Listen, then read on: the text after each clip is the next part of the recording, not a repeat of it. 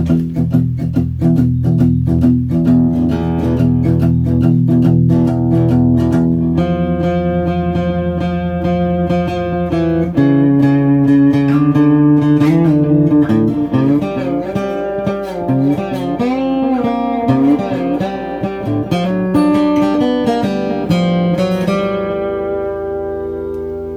to the Serious TV Drama Podcast. I'm Scott, and joining me this week, the illusion of justice to me just being disillusioned. It's Brian. Hey, Brian. Hey, Scott. It's great to be back. Good to see you and excited to talk about these two great shows. I am excited to be back, both just recording a podcast in general, and especially recording with you. Last time we got together, I believe, was right around the holidays back in December. So it's been a little while. But on our agenda for how many years now? We were always saying, when Perry Mason comes back, we're going to do that season, because I feel in many ways, when we recorded our podcast for season 1 of Perry Mason, I personally feel it was kind of a turning point for the podcast altogether. Number one, I made a lot of audio improvements during that season, and I just changed the way I went about things and the way the podcast goes about things. So I am fond of the show just because I feel it kind of raised the level of our podcasting, and also the chance to talk about a show about a lawyer with a lawyer. I know Better Call Saul, but we weren't watching Better Call Saul for that. We all know that.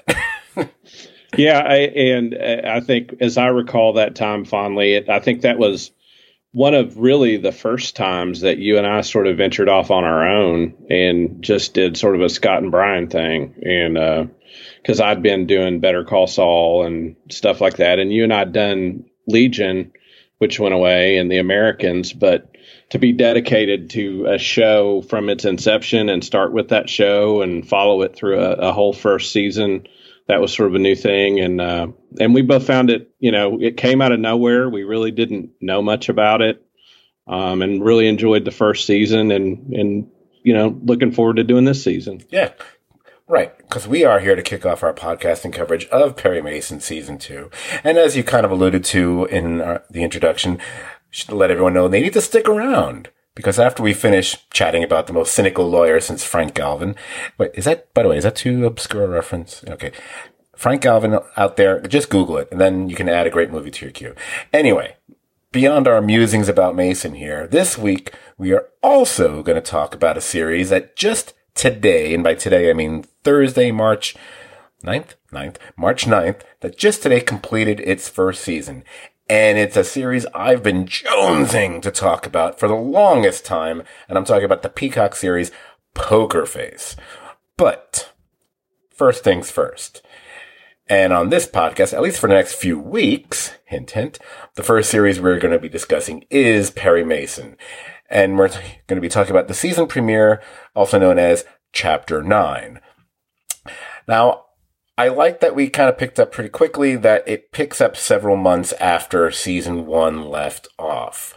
And one of the things I thought was very well laid out pretty much throughout the entire premiere, not just the very opening scenes, was the way they were painting a fairly quick picture of where our 3 principal characters are in their respective life journeys on the series.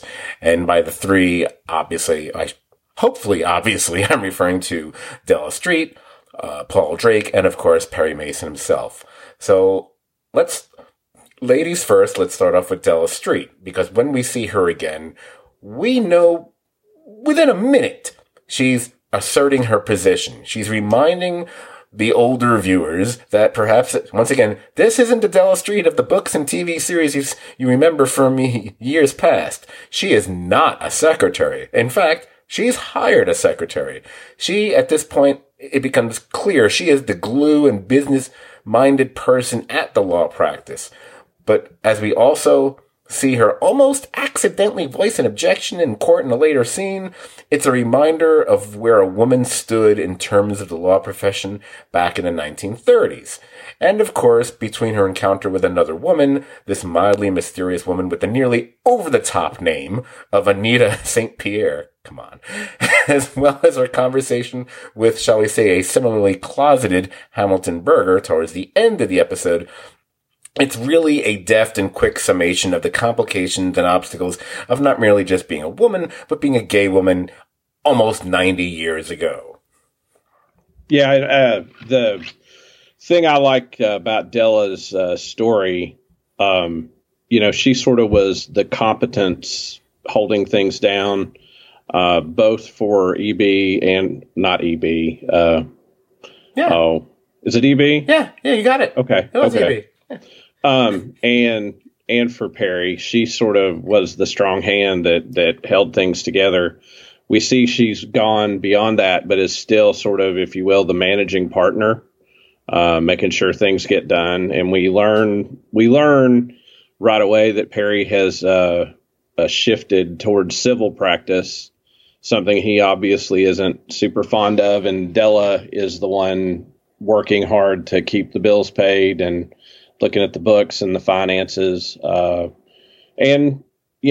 We see that her story, she's advanced, but hit sort of, if you will, the ceiling that women face then with the restrictions on them. And, but out of the gate, I mean, just about the show in general, let me say, and we'll talk, I'm sure, about things that happen throughout the show. The thing I loved right away that brought me back to loving it in season 1 was the beautiful title sequence. And it took me back to a time of television that I think it's fitting that we're going to talk about Poker Face, that both of these shows have a look that takes me back to a different time in my life when, TV wasn't prestige and, but it was pretty damn good. And holds a fond place in my memory. So I loved the way it started, and I enjoyed seeing where Della starts this season. One last thing that just occurred to me to if I can make one last comment about Della, because I don't think I ever said this when we discussed her in season 1, but it just it popped into my head when you mentioned EB. So it's off the cuff here. It's kind of interesting because, beyond the fact that she's, the very different sort of woman that she is portrayed as in this version of Perry Mason, but I also think it's interesting to note that her in season 1, and obviously the bulk of season 1, EB was there and still alive, but to a certain extent, she almost, because if we look at all these characters as forming some sort of pseudo family, so to speak, right?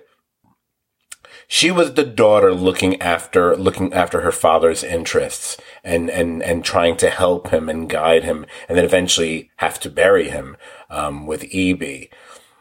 With Perry, it's interesting because I think she wants it to be on more of an even keel, like a sibling kind of thing. And her frustration comes when it feels like she's now playing more of a mother, where she's the one who has to take care of things. He's being insolent and silly about things when she wants to take care of business. And I think as the series episodes will progress, and probably maybe by the very next one, once Perry's head is back in the game, I think that will probably make that relationship become more one on equal footing, like brother and sister rather than mother to son. I don't know. I'm just kind of going crazy here, but it just occurred to me when you mentioned that. No, and I think you raise a good point. I thought one of the sort of ingenious lines that's very subtle in the first episode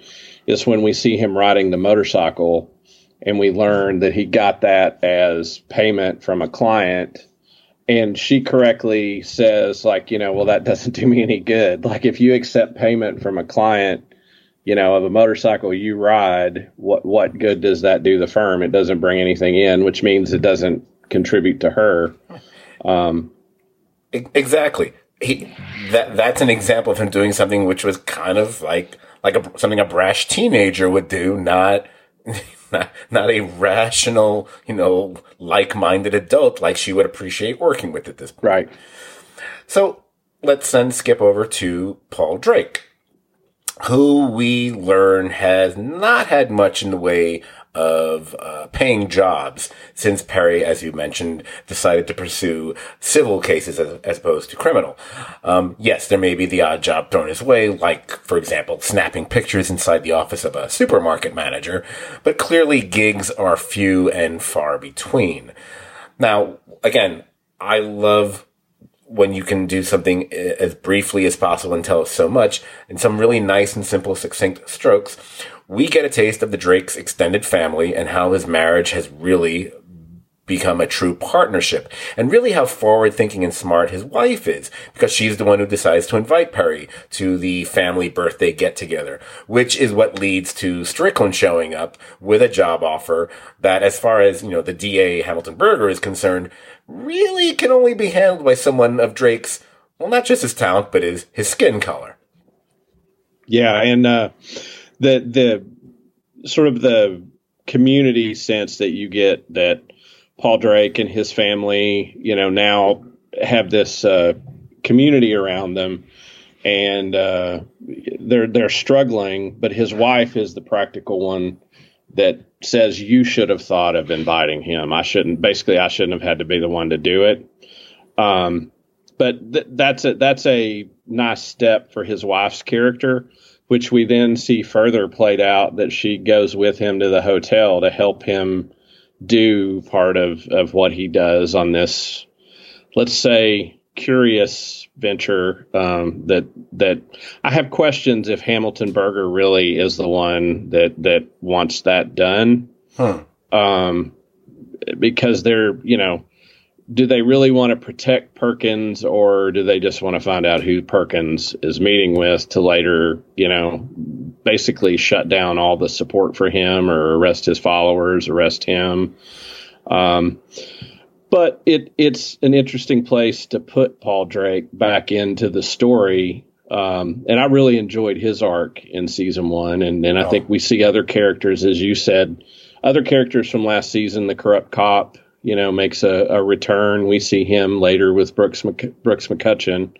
Some of the players from last season are back in different new places and in interesting ways. So, I'll be interested to see what they do with Drake and see how long the story sort of this burgeoning, I don't know if this person will be portrayed as a burgeoning civil rights leader, or just, a pillar of the black community, or what they're doing with that story. But to see Paul Drake in that and see how that may come in line with the story was a good start to put him in a new direction and doing something he's good at. Yeah, my impression is the person that he's been tasked with keeping tabs on has his thumb in things that are both legal and illegal. So he may very well be a very outspoken person in the community, and may even have a facade, for example, of some form of a civil rights person. Although how much we would see that in the 1930s is debatable. I don't know my history very well, but so perhaps there were such. But it seems to me there's a lot more going on with him. So I do find it interesting to think that it might not necessarily be at Berger's behest, although I want to give, because I like the Strickland character so much, I kind of want to give him the benefit of the doubt that he is doing this on Berger's orders, but there still may be things going even beyond Berger, for that matter. Right. When you were first, outlining that and the potential of the situation, I mean, you start thinking about when we would hear things about how J. Edgar Hoover was, keeping tabs on Martin Luther King and all that sort of thing, and pretty much anyone involved in the civil rights movement. Absolutely. I just didn't, again, I might have just misunderstood or misheard. I just didn't get the sense that was what this, or maybe this character is just more openly, yeah, that's not all that I am. he's someone who wields power, even if it's in, the quote unquote minority community. But that alone, whether there's crime attached to it or not, would worry people in positions of power, especially in white America, I would say.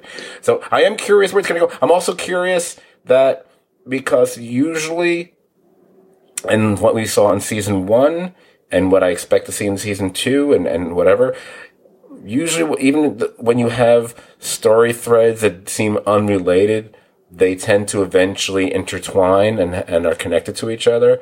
So it'll be and we haven't gotten to other than what happened at the very end, we haven't seen how that murder case is going to unfold beyond the promo for the future episodes of Perry Mason. So I'm kind of curious. That's where I'm really curious where they're going to go with that story. And one last thing I'll say about Paul Drake, which I find really interesting.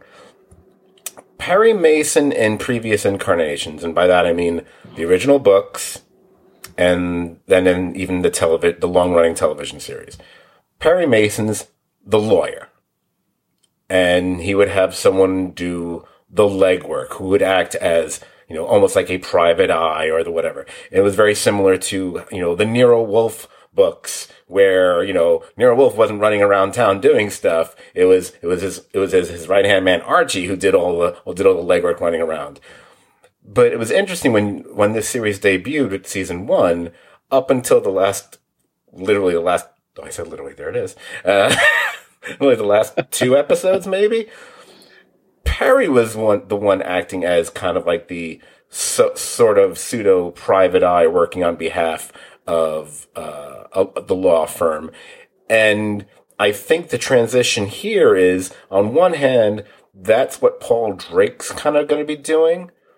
But I think my guess, just from what I feel, what we've seen already, and the way they're presenting Perry Mason, I just think it looks to me like he's going to continue to be a far more active lawyer out in the field than maybe one would be accustomed to, at least, either be real life or at least TV series wise. I mean, he's going to be a bit more than a Matlock here, so to speak. Oh yeah. He's going to get his hands dirty. There's no doubt. And you can see, from the coming episodes montage, I mean, he's not going to be far removed from the action.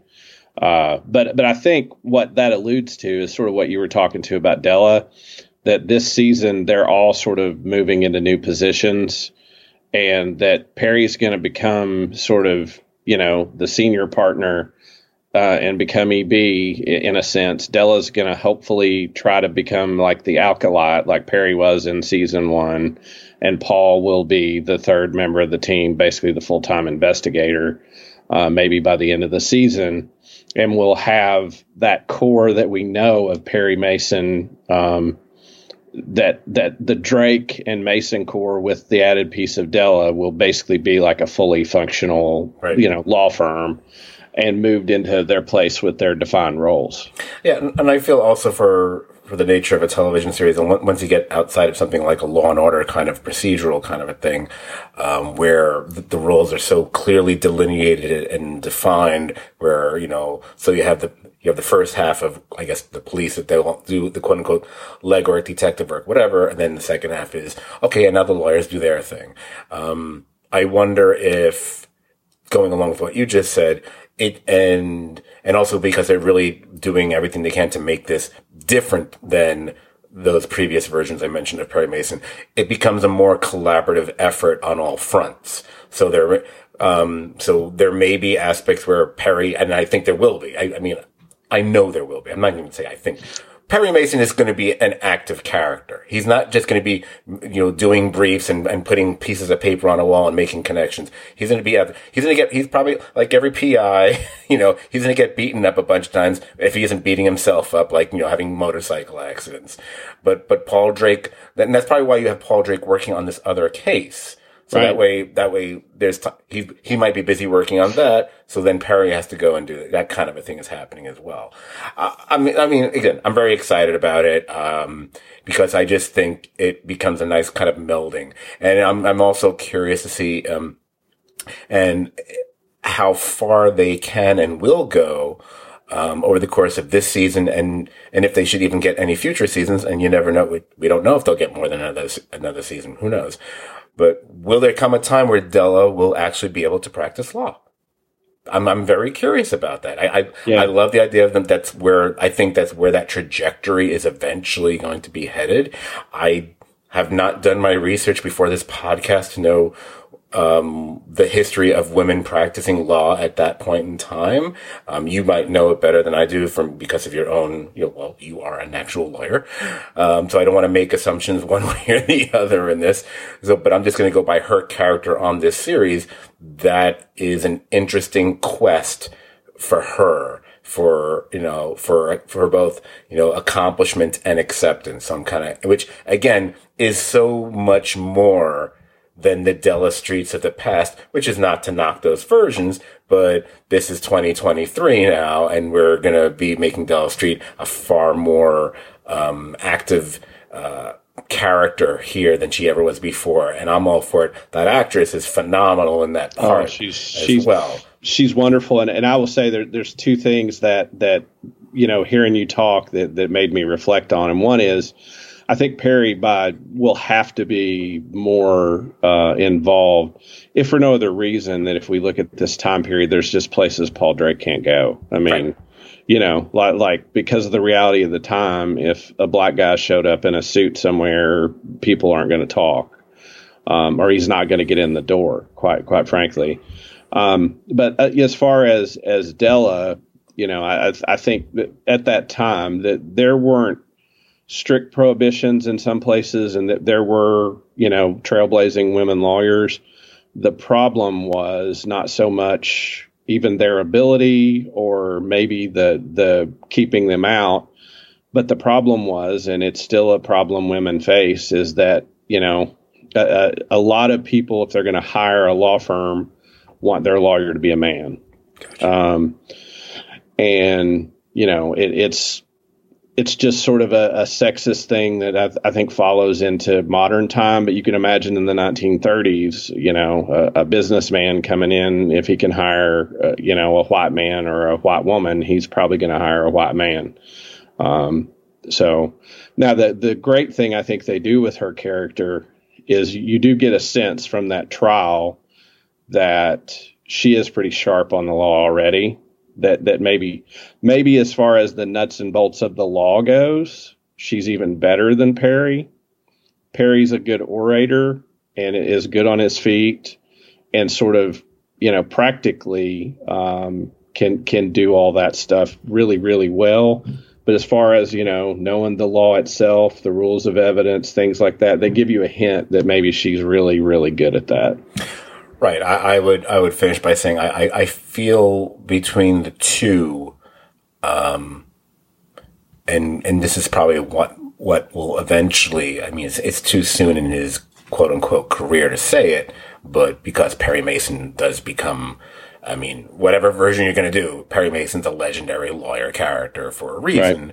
Right. So what we're looking at this stage is, she may be someone who already understands and knows the basics, paint by numbers kind of thing.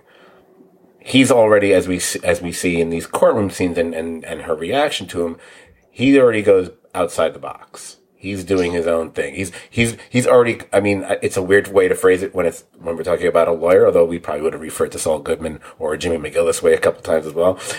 He's already being an artist, Yeah.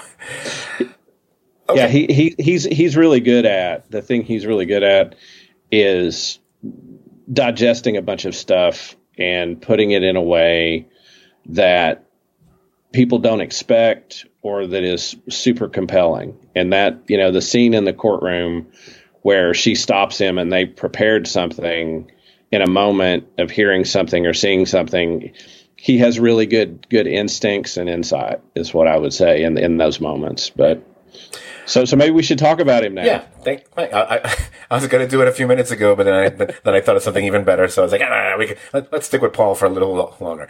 Yes, of course, we do have Perry Mason himself to talk about. Now, first I'm going to dip a toe into the scene when we first see Perry Mason in this series, because it goes to something that I was already referencing earlier in the podcast, but now I'm going to use the actual phrase I've used many times on many previous podcasts.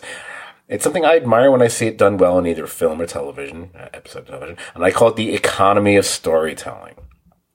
The very first scene with Perry, he's at home, and within less than a minute, we instantly know a number of things. Number one, he's obviously moved off that farm that was by the airstrip, and since we already know he's in LA, so he's clearly in some, your typical LA, luxurious, and yet because it's the 1930s, so everything looks luxurious in the 1930s, but it's an LA apartment.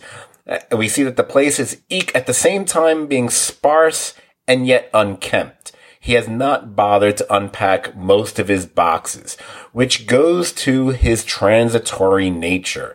He has not been one to lay down roots. He's not one to commit to something long term. He doesn't have a sense of either belonging or permanence. That is something about his character, his personality. Think of it this way. Such as my co-host here, perhaps even, when most people choose the law profession, it's something they pursue from a fairly young age, I would say, because it's something that they not just want for themselves. It becomes how they identify themselves. They refer to themselves as a lawyer. That's what they wanted to be. What do you want to be when you grow up? I want to be a lawyer. I don't think Perry Mason really ever said that. And at this point in time, I don't know or don't think Perry Mason actually sees himself as a lawyer. We can open this up throughout the conversation here or not, but if you watch what he does, and some of it's what we just referred to, like the very unconventional decisions that he makes, both in the courtroom and in his conversations, until we get to a moment, and I grant you it may be brief, but I'm going to say it's a key conversation to tell us all we need to know or should know about Perry Mason. I'm not talking about the conversation he has with Lupe towards the end. And by the way, I was very shocked to see Lupe even show up. Was not expecting that. I'm talking about the words he exchanges with Hamilton Berger. And, I made a joke about it in our intro, but I'm referring to the illusion of justice conversation. And I thought that was really something significant. I'm gonna put a button on that because I feel like we're gonna have a back and forth on it, because I think we can rewind and fast forward throughout the episode about Perry, about all these things. But I know that's towards the end, but I thought that was such an important and interesting conversation. It also gave us everything we need to know about Hamilton Berger, who I don't think we're going to see quite as much of throughout this season as Perry Mason, the lead character. But what I thought was fascinating is you have these two men talking about the law. And it's interesting that they both are speaking and are in places of a rather deep-rooted cynicism. But they go about it in such a very different way, and it's a different type of cynicism. Hamilton Berger's cynicism is something, it's not that he's jaded, he embraces the cynicism. He understands it. He's utilizing it. He's almost mocking it. He's mocking the idea of it because it's how he knows how he can get further in his own life and to gain greater positions of prestige and power despite the things that he has to hide about himself. Whereas Perry, that's more of a hardcore, jaded, disillusionment cynicism, because he comes from a place of righteousness.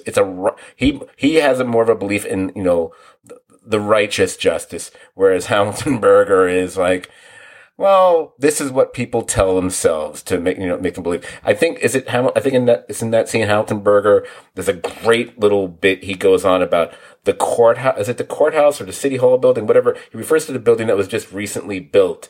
And, and I imagine it's the building, with all the pillars and the stairs. And it's the kind of thing, it was built within just the last few years because, in LA, most of those buildings were being built around that time. It hadn't been around for, 50, 70 years before that, whatever. But it's made to look like it had been a building that had been built, hundreds of years earlier. Because much like Hollywood, LA and justice, it's all a matter of pretense. And I really loved his insight about that, and the fact that Perry gets so angry about it, which is fascinating. Here's a guy who does, as I said just moments ago, he still is not at the point where he identifies himself as a lawyer, but we do think he does want to believe in the law. From what he has done, everything from him when he fought in the war to, working with EB all that time to what he's doing now. And, I think and I guess we'll get into it as well. Obviously, what's had such a horrific impact on him is what happened after winning that case or getting that case declared a mistrial, which essentially was a win, and what happened with, oh gosh, I don't have her name in front of me. Is it Dodson? Was that the Emily Dodson? Emily Dodson. Yeah. What happens with Emily Dodson is what was, I'm going to say literally on purpose now, literally haunting him. But all that adds up to where Perry is. But like I said, we had an episode that was a robust hour in length, but I'm going to say those couple minutes outside, once you get beyond plotting and character reintroductions, I thought that was the moment that tells me so much about this character and this relationship and this show. That was, for me, I thought that was the key scene. Yeah, that's the number one scene, because I think, speaking with a little bit of experience myself, there's nothing to make you cynical as an idealist to run into the grinding gears of the justice system, because often what's right doesn't happen, and what should happen is thwarted by the law. And I think Hamilton Berger sees the justice system in the way he describes it. And I give credit to the actor, because it was a really interesting take on how to describe how he sees his job, which basically is to give the people a bread and circus that, that they're satisfied enough to stay within the fabric of society, that you give them enough to hold society together, right? And Perry sees it as wrong to do it that way, and sees the way the law can be used, and then he himself uses the law to bludgeon someone and hurt a man, and he sees the man's wife and family, and sees the real cost behind the illusion, and him smarting from that and sort of ruminating on it and getting mad. And I think probably one of the curious fallout of that is Perry storms off, and Della is able to have a perfectly, easy conversation. In many ways, she fits in with that system more than Perry, because illusion in her and Hamilton's world is important, because they also have to maintain illusions for their own protection, and they're comfortable, and they share that in common, and they share a drink and, are perfectly cordial, while Perry storms off angry. And I think at that point may have been when he headed to the farmhouse and said, there's no, of all the places I least want to be, this is the one I'm, the most okay being, however he said it. But I think what we're seeing in his disillusion in that civil trial, the criminal case where you feel like you have an innocent client, win or lose, that's a just cause, taking away a man's livelihood over dollars, and a delicious, heel turn by Sean Astin here as, the greedy shopkeeper, and sort of showing, if you have a client who wants to do something and can use the law against someone, and you're willing to facilitate that, you can. And I think that really left a bad taste in his mouth. Right. It's interesting because I think Perry would have, especially when he switched from criminal to civil, but he still felt, I'm going to do what I can to fight for the little guy. And here he's steamrolling over the little guy on behalf of this guy who, have we cursed on this podcast? Because there's no way I gotta throw a curse in here right now. Sean Astin's character, Sonny Grease, I think his name is, which is great. Great name, by the way. He's a piece of shit. And I love that they did that. And I'm fascinated because I took a look on, back on the old IMDb there. He's in the entire season. So I'm kind of curious, wait, this is going to be a running thing with this character? I'm just curious. I mean, again, my feeling is all threads eventually intertwine, intertangle, however you want to say it. How does that get... Because at this point, why would we still be involved with that case anymore? I don't think we would be, but I looked him up. He's listed 8 episodes, all 8 episodes. So I'm like, okay, I'm fascinated. And again, it seems like most of the time when we see Sean Astin, I mean, I can think of a few playing a bad guy once or twice. I think wasn't he a bad guy briefly on 24 a million years ago, I think. But generally speaking, we don't think of him that way. We think of Lord of the Rings. We think of, well, he was so nice in that season of, was it Stranger Things? And it's like, oh, and he got killed. Oh, spoiler. Anyway. It's a good casting choice, really, because they also flip the expectation. You start the case with sympathy towards him, and they start to prove maybe this guy stole his ideas.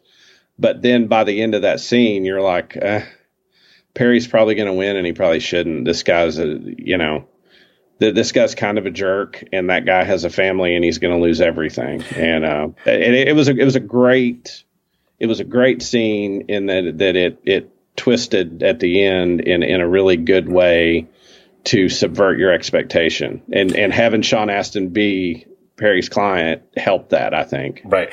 And what was also to go along with that was an interesting choice, where they could have went in a direction which I think might have actually been a little bit cliched, and maybe something that might have been done, on a series decades earlier. I'm not saying Perry Mason, but whatever. But that's not. But the writing of things like this is so much better now, or so much more multi-layered now, I should say. So if this had been done, whatever, 30, 40, 50, whatever years ago, Perry Mason tanks the case.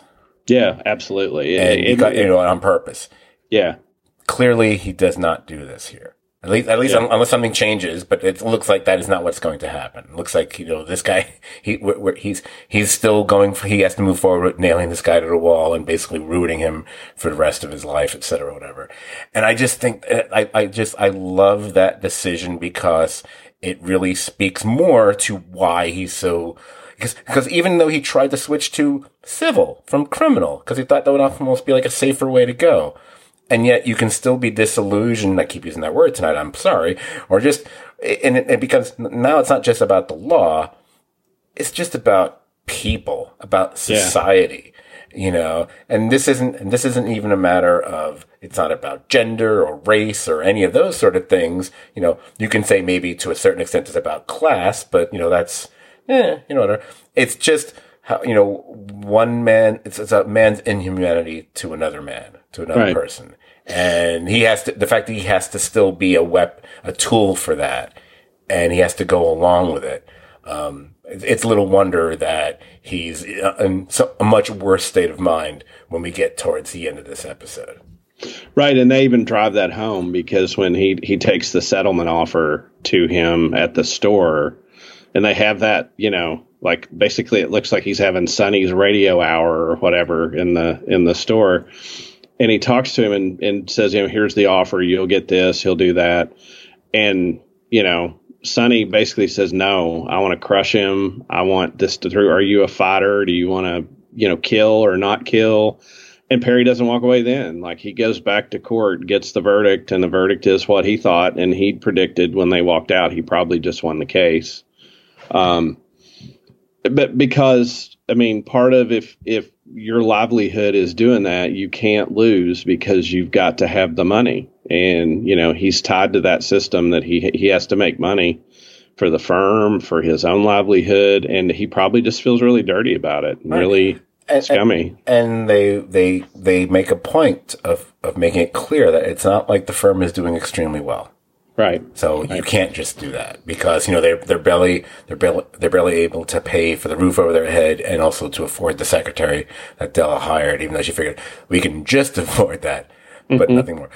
Now, the one let's just get to the one other, something you also had brought up before, but go a little bit more into the other major aspect of this episode, which is introducing a new set of characters, which is going to be part of what's going to be the case moving from like the next episode on, and that's the McCutcheons. Mainly, we meet the son. What was his first name again? It's slipping my mind for a second. Brooks. There it goes. Classic baseball name, Brooks. Classic uppity rich guy name. Also that. But let me say before we get too deep into this, there it is. Let me say, and disillusioned, and then we have keywords. You play a drinking game. There you go.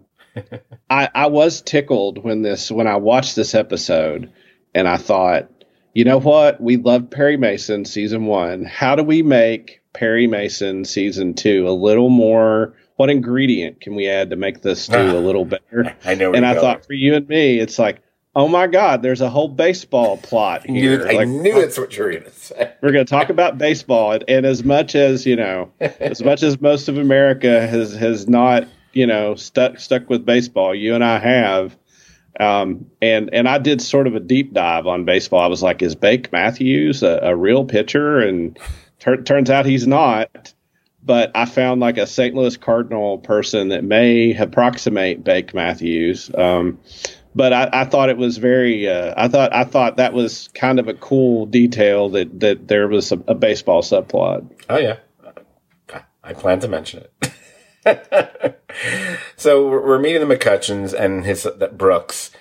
He's apparently the person who ordered the arson that we see take place in the very opening scene of the episode. It's like an arson on a barge where a party was taking place, a barge called the Lux. And that's where, that's where we got that lovely opening title credit that we loved last scene, where they have to, and the silhouette of who we later learn is actually Detective Holcomb, standing in front of the A in Perry Mason, I think, I was like,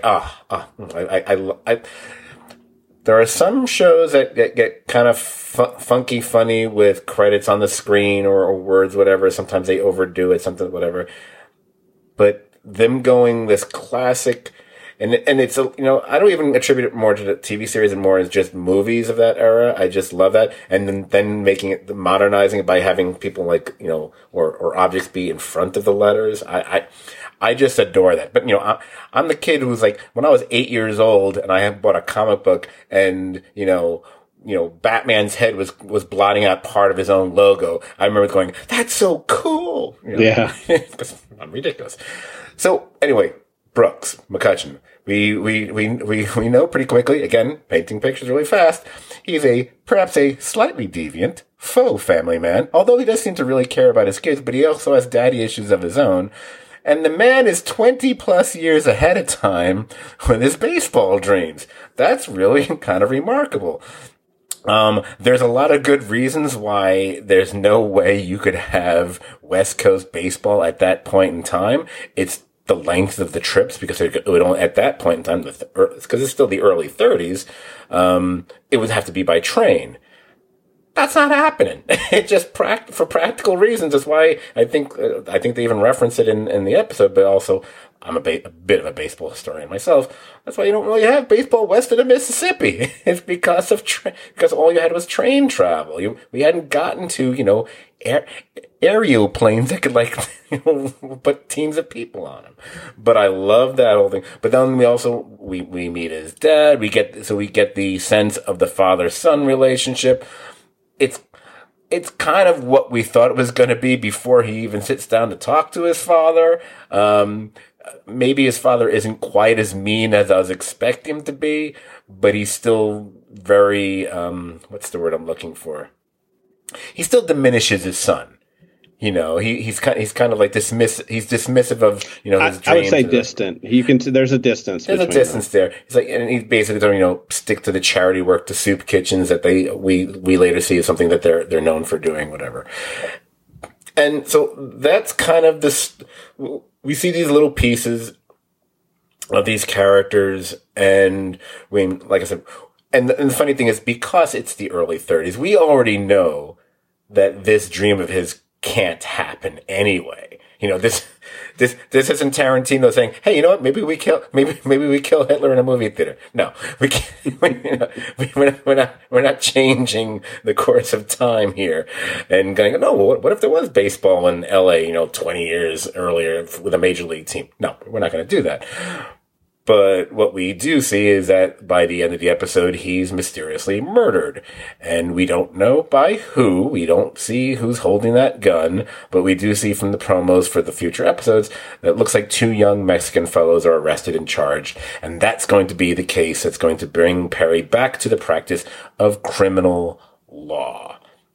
Now, if there's more you want to say about the McCutcheons, certainly feel free. I don't really know if there is. I was like, I think I recognized one of the kids, one of his sons, but I was like, who cares? It was interesting because I think the only reason you introduced Brooks McCutcheon as someone who just basically had, some sex with someone other than his wife, and there was obviously some autoerotic asphyxiation involved there. When she was like, grabbing on her throat, you're really, okay, was he just choking her? And then we see the belt, like, oh, this was, it wasn't just, choke me while you do this. It was, there's some hardcore, might have been some Michael Hutchins stuff going on here, but yet she was the one who apparently was being choked. But other than there being maybe a hint of that during the conversation between him and his father about where he was, everything else we see about him seems above board, and he seems like an actual reasonably decent person with actual creditable and reasonable aspirations of what he wants to do. Being baseball fans, it probably helps us as well, whatever. The only reason you show that is, okay, that's going to be something when we go further through this season, we're going to be prying apart this guy. And we're going to be learning all these other bad or seedy things about him because that's just the nature of these things. And that was just a hint to us, like, yeah, he's not, there's a facade at work here, and we're just informed right off the bat. It just happens to be about, I'm not clear if that was just any woman or if she was a paid sex worker or what that part, if there was a reference to that, I might have missed it. I made a point of really not trying to take too many notes while I was watching it. But either way, that's the only reason you do that. Cause maybe that'll go to, we'll learn more about his marriage. Maybe we'll learn more about other things or maybe, or things that people might have had on him by showing us that little moment, it's kind of like dropping a little clue here of something we're probably going to hear a lot more about throughout the rest of the season. At least that's the way I interpreted it. Yeah, it's that, or the other side of it is the guy had some kinks that at that time probably would have been super embarrassing if anyone knew about. And for that reason, his dad wanted him out of the public spotlight because he could embarrass the family. Or he could be subject to blackmail or somebody, getting the goods on him or whatever. But as you said earlier in the podcast, within one episode, you get a sense that the thing I liked about his arc was you got a sense this guy was a big dreamer, willing to take a big swing. And even when people were telling him no, he was trying to push for something that actually his arguments are right. He just was a man ahead of his time. Yeah, absolutely. I think there, and like I was saying, I think there are some practical reasons why it wouldn't have worked in the 1930s, but I give the man credit for still trying to pursue that. Maybe he was coming up with some ideas how it could work, but I think that would involve having teams, in place in between West, from right. That area all the way through LA. So you would have shorter train trips from one to the other, but eventually at a certain point, you're going to have to be cross country because right. The majority of baseball teams were all situated, on the East Coast. St. Louis was pretty much as far west as you got.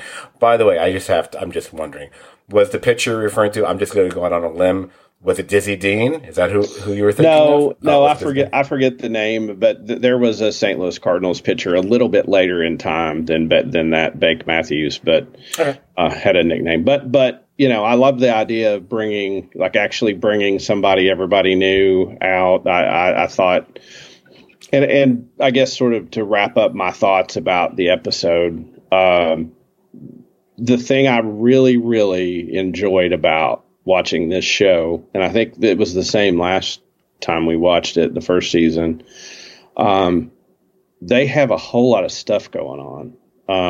This is not like an A story and a B story. This is like an A, B, C, and D story going and filling an hour with that. And yet none of those stories felt like they got short shrift, or you didn't see movement or figure out where the characters were. And even Bake Matthews has brought in 2 scenes. So, this pro person is really working with Brooks McCutcheon, and Brooks McCutcheon gets an arc. It really was, I thought, top level writing and execution to put that many pieces in play and tell that story in the time they did. So it makes me really look forward to this season. And I'll just say I haven't read in depth any of the reviews that have come out about the season. I've just read the headlines of those reviews because I didn't want to read to color my own opinion or view it with any thoughts. But I'm really encouraged because some critics I really like have really praised season 2 from what they've seen on their advanced copies. So I'm really looking forward to this season. Yeah, same thing. I was trying to read it through Facebook or something, and Firewall blocked me from reading past the first few sentences, and then I realized maybe that's a good thing, because I don't, like you said, I don't want my view to be overly colored by reading. I just want to get the general sense. That's all. And when, much like yourself, if I see certain, there's only a handful of, especially TV critics, I even give to, what they have to say and I see them being positive and in fact saying they like it better than the first season. I'm like, ooh, that's kind of cool. And also to wrap up and going along with what you said, what I really loved is basically, I feel that there are several seeds of interest that have been planted in this episode. So I'm looking forward to seeing how they are sown and how they grow over the next several weeks. I wish the show was about a botanist, because then that would have made some sense for me to use that analogy. But, and there was so much going on in this episode. There were things we really didn't even touch on in this conversation, but I have made a decision, which I wish I had done back in the day. You don't need to talk about every single last detail of an episode. Like so we didn't really touch on the dream thing with Emily Dodson or certain other little aspects, but that's okay. We don't have to talk about everything. But I'm very encouraged by what we saw. I have said a billion times before, and I'll say it again, I love movies and television series that take place in this period of time. Ooh, the early 30s. Everybody looks great. I love the performers on the show. I'm looking forward to we're going to move forward. I'm wondering how much Hamilton Burger we are going to get. Justin Kirk, it's my favorite thing he's done, because he was one of the only things I liked about Weeds for a while there, and then I even got tired of him on that as well. But I love. We just get little tastes of him here, and he's just a lot of fun. And very happy. In fact, if I had any criticism of the episode or the series at all, and I bet if we had time to waste, I would give you, I would have a ticking clock for you, Brian. And my only hint would be, it's incredibly stupid. You'd probably get it, just like that. My only critique of the series, but I don't want there to be dead air on the podcast. So unless you're going to blurt something out, I'll say what it is. Say it. I know they finally touched on it to a certain extent in the very last episode of season 1. Not good enough. And I know someone out there is going to say, well, if you listen, there are certain slight melodic strains here and there. Nyeh. I don't mind if you do some sort of updated version, or if you mess around with it a bit here or there. But if you're going to do a Perry Mason series, I want the Perry Mason theme. It needs to be used to some extent. Play with it, change it, jazz it up, whatever, but it's still, and I know people are going to be like, oh, but no, then it's not clear enough. and I can point to other series that you and I believe, both watch that are being done right now, and they can do their own thing if they want as well. But they both know, hey, you know what? We at least have to have a nod to the original music from the original series that spawned this, 50, 60, whatever years ago. So if I'm watching, and by the way, it's not going to be the first time I bring one of these shows up in this podcast. Wait for it. So if I'm watching Picard or Strange New Worlds, do they find some way to still work in a little bit of the theme or a major part of the theme from the original Star Trek series? Yes, they do. So that's the only, again, I don't care, but when the credits were rolling, I was listening to the music and they were like, it was really just, very jazz, whatever. I was like, okay, I'm listening. I'm like, wait a minute. Why wouldn't they have, come on, people? I was playing it back like, oh, is that supposed to be it right there? Nah, it's not good enough. Maybe it's going to be a device that they'll play when he gets his mojo back. No, they're going to do it at the last episode every season. So every season. And just be like, here you go, Scott. We made, it's bad enough the world made you wait like 6 years for golden boots on another TV show. Now we're making you wait for this. All right.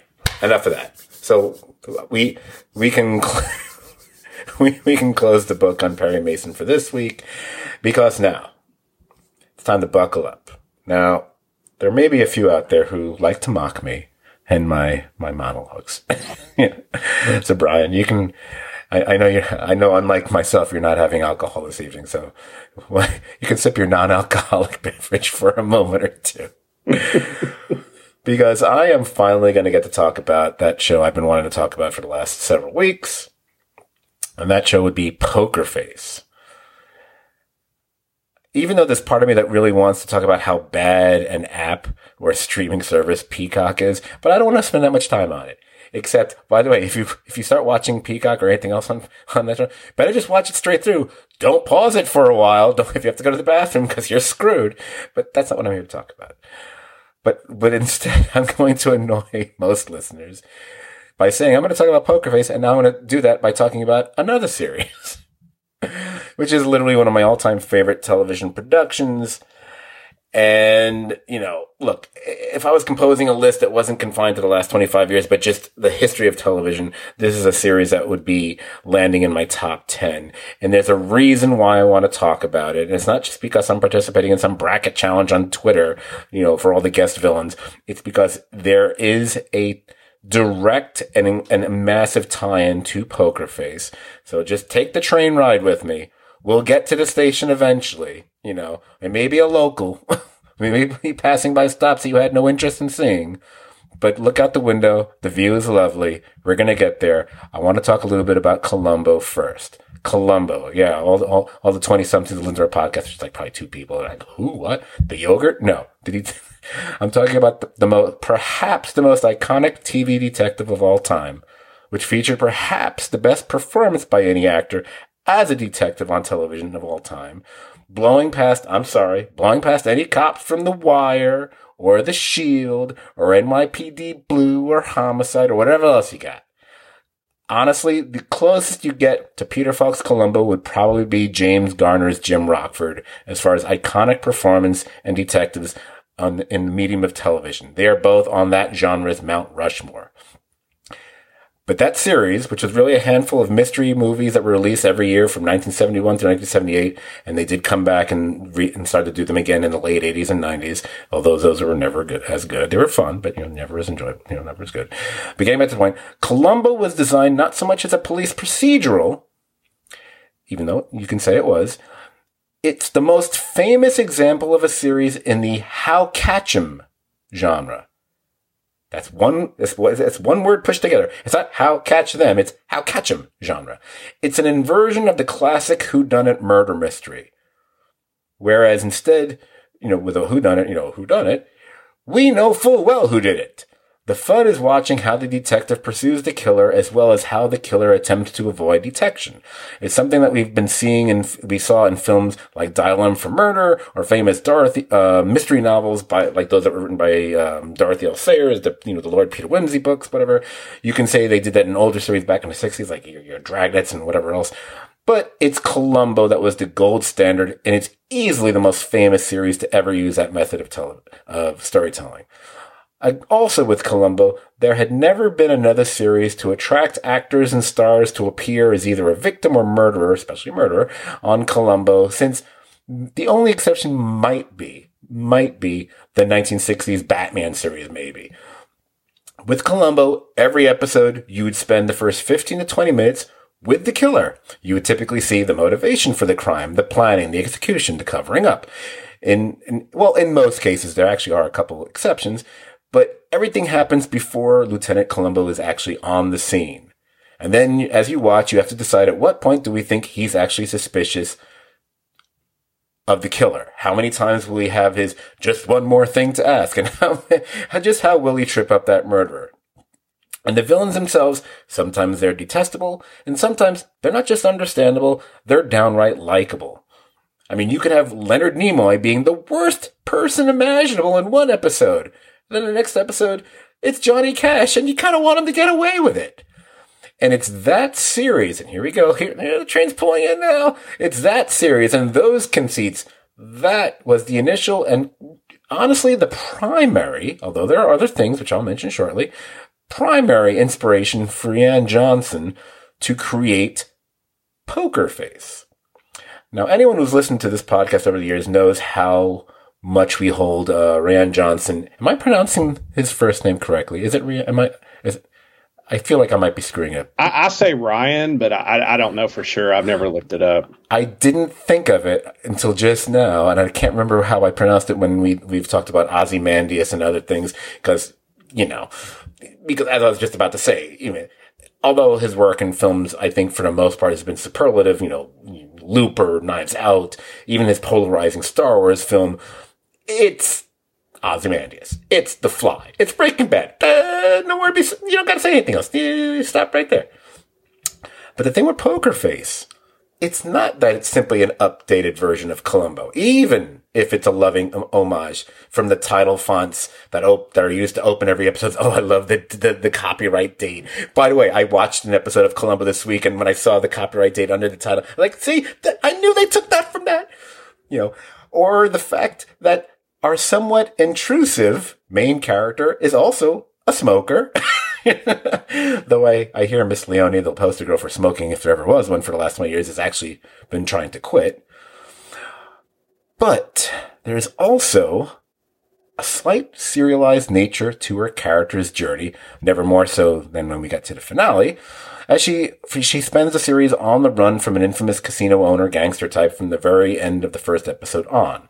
So every episode, she's in a new town, location, different jobs, trying to stay off the grid, not to be tracked down, trying to avoid the law at all costs, which is actually a nice subversion of the Columbo concept. She's not working on behalf of the law. She's trying to avoid the law. It's more like The Fugitive or even The Incredible Hulk. You could even throw in something like Quantum Leap if you really want to stretch it to that extent. I mean, and I know, Brian, you can certainly toss other shows and even movies, the series makes nods to from episode to episode, from Magnum to Murder, She Wrote. But what's truly wonderful about the series that we will both, I see you chomping, that we will both be talking about in a second. So pardon my extended monologue here. Oh, podcast critics out there. What I love is that it embraces a form of TV storytelling that many had either ran away from or had consigned to the sort of mundane fare one can find on any random broadcast TV network. Looking especially at you, CBS. And I didn't forget about you either, NBC and your 1001 Dick Wolf shows. But what Poker Face does is that it picks up the gauntlet of those NBC mystery movies I mentioned earlier, and the Columbo episode specifically, and it creates a perfect little concoction with every episode. It's even though there is that serialized nature that that threads its way through episode to episode. Regardless of that, each one becomes a lovely little standalone movie that may or may not have thin threads of our own character, Charlie Cale, trying to avoid the pursuit of Benjamin Bratt's Cliff. Or, that's the security dude working for the casino owner. I just love that it embraces the one and done kind of storytelling. And that's where it kind of eerily reminds me of a show I mentioned a little while ago, the new Star Trek series, Strange New Worlds, which is an ongoing series, which is also both functions as an homage and embracing an old series from decades ago, but with even though it's got some serialized tweaks to it that heighten the suspense from week to week, it also functions as one standalone episode after another. So many have run away from it. I love that we have two really great series, totally, again, embracing that. I did leave out one of the central and fun conceits of the series, which I'm going to say is probably less a nod to the shows. I'll say shows. Lists kill me all the time. The shows in the 1970s, and maybe perhaps more of a wink at the almost impossibly prescient and perceptive to the point of being superpower characters of, the last 20 odd years. I'm talking about shows like Monk and House and so many others. Is that in this series, Charlie Cale is a human lie detector, or she would undoubtedly put it, a bullshit detector. All right. I said that, Brian. Guess what? I'm going to tag you in now. I gave my preface, my preamble, the overview. My spiel is over. So we got 10 episodes we can delve into. I'm not saying we're going to talk about all 10. That would be crazy. But, the finale aired tonight. I believe we're going to need to talk about that one. But I'm going to leave it to you to open this up. Go.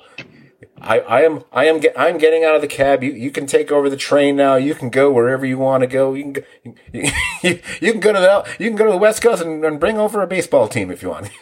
Well, I'm going to hop in my sweet ass ride and drive across America for about a year, dodging mob bosses. I will say I love my preamble will start by saying this. This show has rules that I enjoy.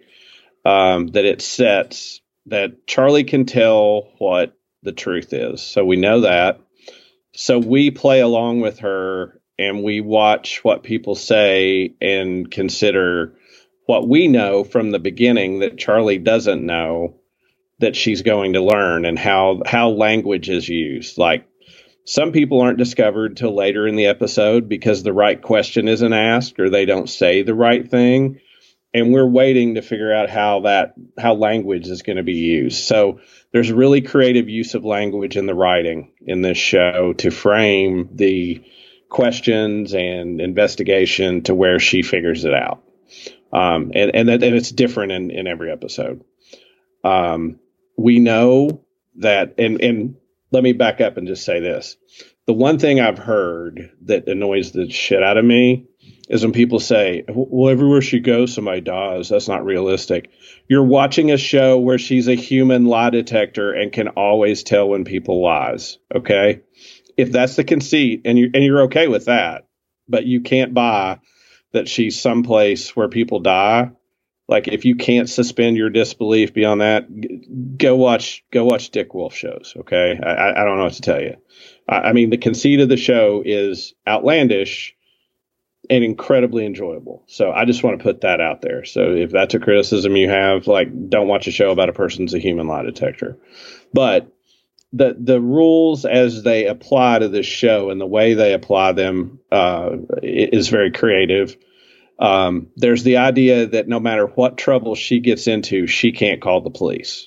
No matter what trouble she gets into, she can't let her name get out there. So we established this sort of rules of the road for her trip that are very compelling to us as we watch. The next thing I'd like to say, and you and I talked about this, after about the second episode, you figured out the structure of the show. And from then on, when you watch the prologue, the murder, you try to figure out where's Charlie going to be in that, where was she when this was happening? And you try to guess where it's at, which makes for a fun game. Because then when we go back and see the different viewpoint replay of the episode, it's like, oh, she's this. And I think, I enjoyed greatly when she was the merch girl for the band. That was an interesting place, and probably my favorite thing. And I have to think that Natasha Lyonne was probably thrilled that she got to be and do a lot of work with Nick Nolte in the Orpheus episode. That, she starts delivering human hair. She has all these weird jobs, and he offers her a job, and she sees this farmer, guy down on his luck. And he's almost like the Perry Mason character that is so despondent and cynical that he just brutally tells the truth. And she becomes enamored of him, that he's completely unadorned of any affectation whatsoever, and goes to work for him. So there's that. Then there's the idea that in some episodes, the killers don't get caught on screen because that can't happen. They're busted by podcast hosts. They're busted by, a recording that's made and sent out to an audience. So it's not a traditional show in that we get to see the bad guys let off in cuffs, or we get to see them dead always, but we know they got their comeuppance. I love the use of music in this show. And I have to say, not since maybe Dueling Banjos has there been more use of a banjo and that little melodic theme that plays. It's so catchy. It's the Here's Charlie Now theme. Yes. And it's so melodic, and it's like a really, really unique choice for that to be played on a banjo. I love that. There's great music throughout. The guest stars are amazing. And if I have to single out, I think the two things I would talk about in particular, I really enjoyed the rock and roll, the metal one. Was it R.I.P. to Metal or Rest in Metal? Rest in Metal. I really enjoyed that one because in that episode where it took her, she traveled with the victim. And we got to see a side of the victim, the sort of dumbass drummer who shows up and acts like a fool. We get to see a side of him through her eyes, traveling as the merch girl. And I like that episode, and I like the humor in it. The guitar player is selling his shit on eBay, and they keep saying, "Don't sell stuff on eBay," and the dumbass sells stuff on eBay. And I really liked Escape from Shit Mountain, which just is an all-time name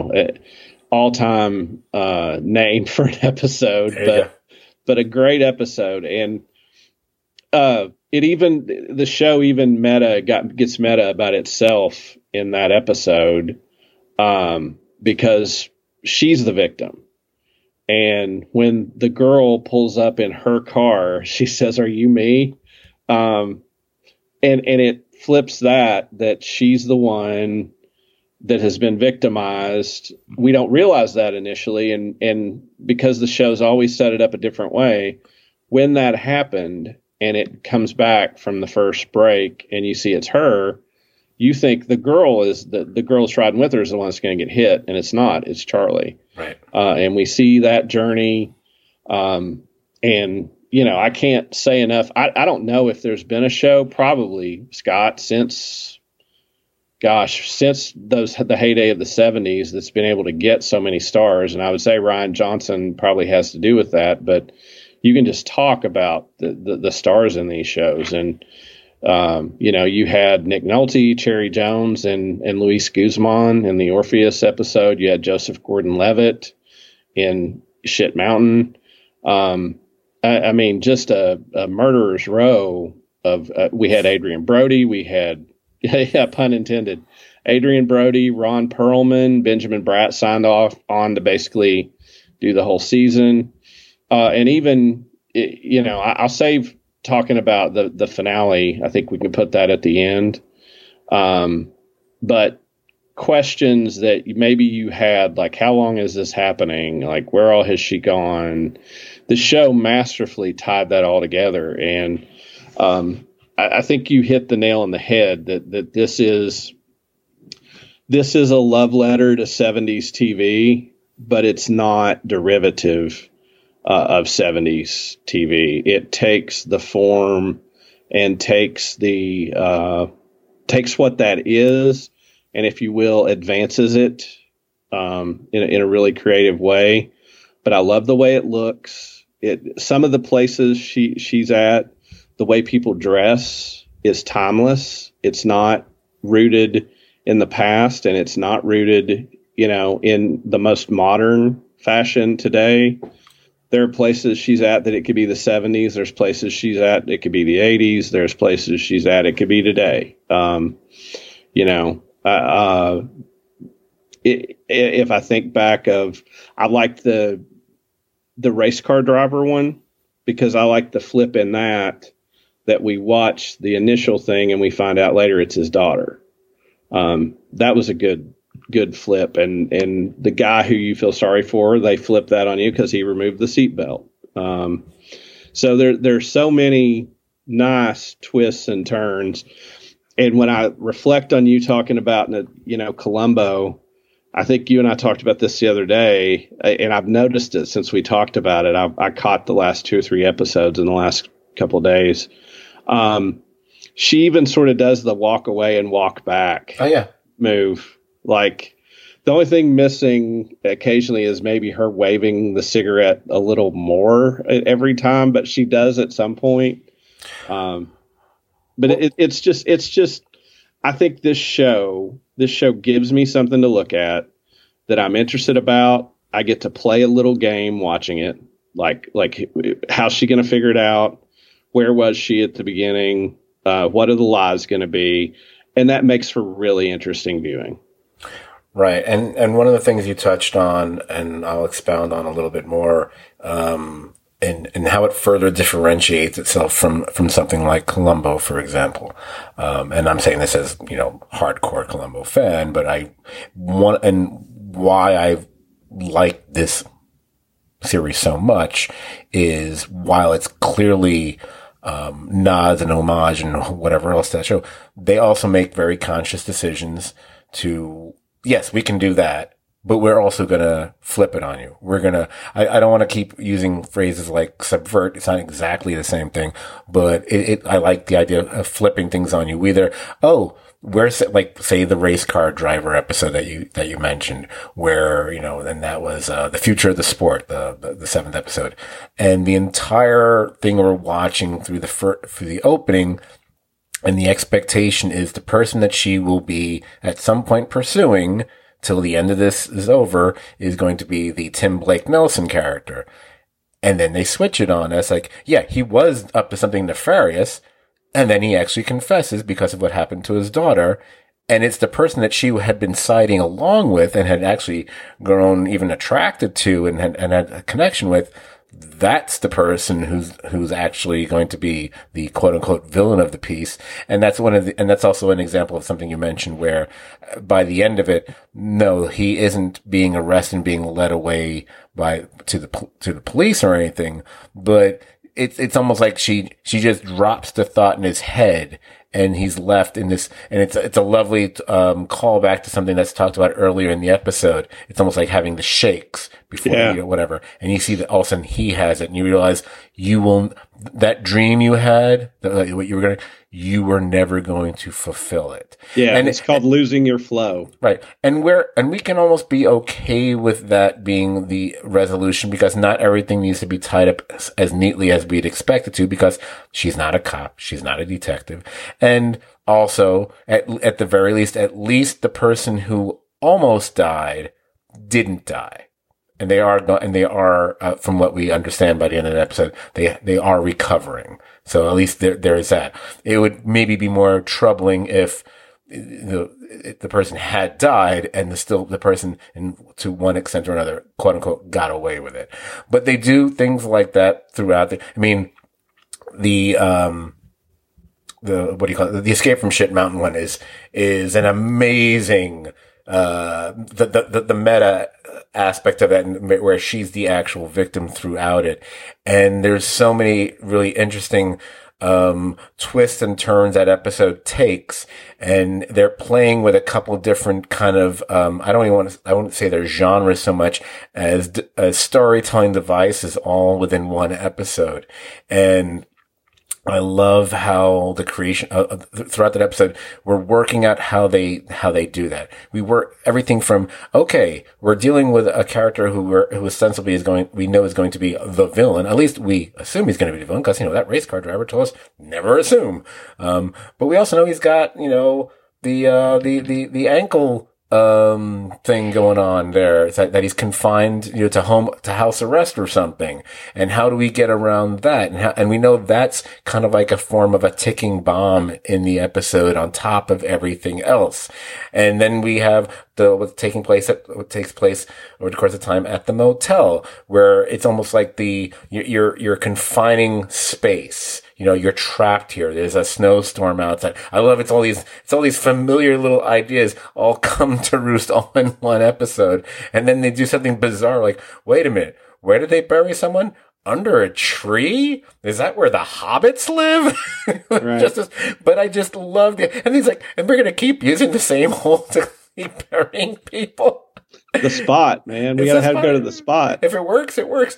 But I noticed... and I have a special adoration for every single episode of the season. And of course I could cite ones that were earlier on. And I kind of you almost want to take away the two bookends, because I think they're separate from everything else. Because the first episode, everything's unfolding and explaining the entire premise of the series and what the ongoing plot's going to be. Even though it does still have that format to it of the opening 15 minutes, then we bounce back and we meet Charlie. And that's how. And when we first see that, we're like, oh, that's weird. Well, that's different than Columbo or whatever. And then by the time we get to the next, I'm like, oh, that's how they're going to do this. Yeah. Okay, that's the format for this. Let's enjoy that. But where I'm going with this is, even though there's no episode I don't like, I love them all for different reasons. But I also noticed that as we get to the later stage, the second half of the season, because they did split it up when they rolled these things out for us, I noticed that the episodes actually, for me at least, I hate to say that they got better from episode to episode, but I think they just became almost more inventive. I think they played with the format just a little bit more each time. So they took more chances with each episode, like the one that you mentioned with Nick Nolte. And I think that's the one that, if I'm not mistaken, let me look. Yes, Orpheus Syndrome, Natasha Lyonne herself directed that one, and she even co-wrote that episode. There's something really, I hate to use the word like artsy, because that sounds a little, bourgeois, whatever, but there's something kind of nice 70s trippy about it. Especially, not just the fact that we're dealing with, almost long forgotten form of the special effects medium that we don't really see as much nowadays with stop motion and things like that. It seems to be few and far between in the era of CGI and whatever. But when you watch like the final scene of that episode, that looks like something that could have been on a 1970 episode of Night Gallery, quite frankly, right, or something like that. Right. Or even like in that episode, I mean, I think, there's sort of a nod to the Tom Savinis of the world, the special effects makers that sort of fall out of favor. And the play between, there's even sort of a commentary in that about the danger of digitization. That but for the real film, you could just erase what happened on something digitized, but he spliced out the real film to save it. And I think an ingenious nod, I mean, lights and magic, like LAM, like it's not that different than industrial light magic. No, it's but that's what's beautiful. That's what's beautiful about it. And I have to say, a couple of things along the way that stood out. I think you're right about the second half, that they sort of swung bigger, but they were able to do that because the first half was successful. And so I think like an episode, The Stall, the barbecue episode, that was a really good episode that I loved in particular, because you had the ridiculous conceit of the racist dog who, would only stop barking if you played like, conservative talk radio. But you see her effect on people. That sort of her relationship with, you know, the pit guy and them watching movies and stuff, that he decides like he doesn't want to do barbecue anymore. Like it sort of fleshed out a little bit of her character, that in a lot of people's lives, she makes a difference, that she is a good person and she's on the run. And I love that they still, even when they do a heavy episode, there's like running gags and silly things like, you know, Mortimer Bernstein taking her wallet, you know, that they care. And my favorite line, you know, Mortimer Bernstein, you son of a bitch. It just, there's just the ultimate blend of comedy, drama, mystery, suspense, intrigue. It's just really a great concoction of all these things that I think they sort of build the set in the first half of the season and play with it in the second half. Well, the way if I was to do a speed rundown of how I feel and how they create this arc throughout the entire season, and again, the first episode is the setup of Charlie Cale herself. Yes. So yes, we have the murder and everything else that happens with Adrian, but it's the setup of who she is, and it's the why now, and what we're going to see for the next several episodes. So that's what episode 1 is. Episode 2 is the episode where, okay, now we're going to establish what it is we're going to be doing on this series. That she's going to be going to different locations, and she's going to, you know, again, as some people had issues with, you know, but those of us who understand the medium of television, we embrace, because that's the fun of it. You're missing the fun of it if you're going to be questioning why there's a murder every week. Then guess what? Good thing you didn't live in the 80s, because you would have Murder, She Wrote would have blown your mind. But the purpose, anyway, I want to stay on a roll here. The purpose of that second episode is, this is the kind of thing she's gonna do. And look, here's a little detective story. Here's a little mystery thing. And look how we're gonna trick you occasionally. You're not gonna realize, oh, that woman, she's actually the truck driver in that truck. And this is how these little things are gonna come together. But how are we gonna, but we have to remind you, she has to be on the run. She's gotta worry. There's a time issue here. So the second episode establishes, this is what we're gonna be doing. And this is, and here's what the stakes are. Oh, if she, you know, cause she's trying to stay off the grid, but things go wrong. Third episode is the one you mentioned, the stall episode. I don't think again, I like all episodes. I'm probably not as partial to that episode as you are. So I don't really have as much to say about it other than like, hey, racist dog. But, you know, we both have a lot of affection for the fourth episode, Rest in Metal. You nailed it perfectly. And I think that is the major function of that episode. It's not just, oh, we're going to play with your expectations or your perception, you know, as far as a killer is concerned. This is where it's about the victim. And the victim that we just thought was a total, you know, Spinal Tap referencing, you know, not reference himself, he doesn't reference Spinal Tap, doofus. We realized, oh, there was a lot more to him.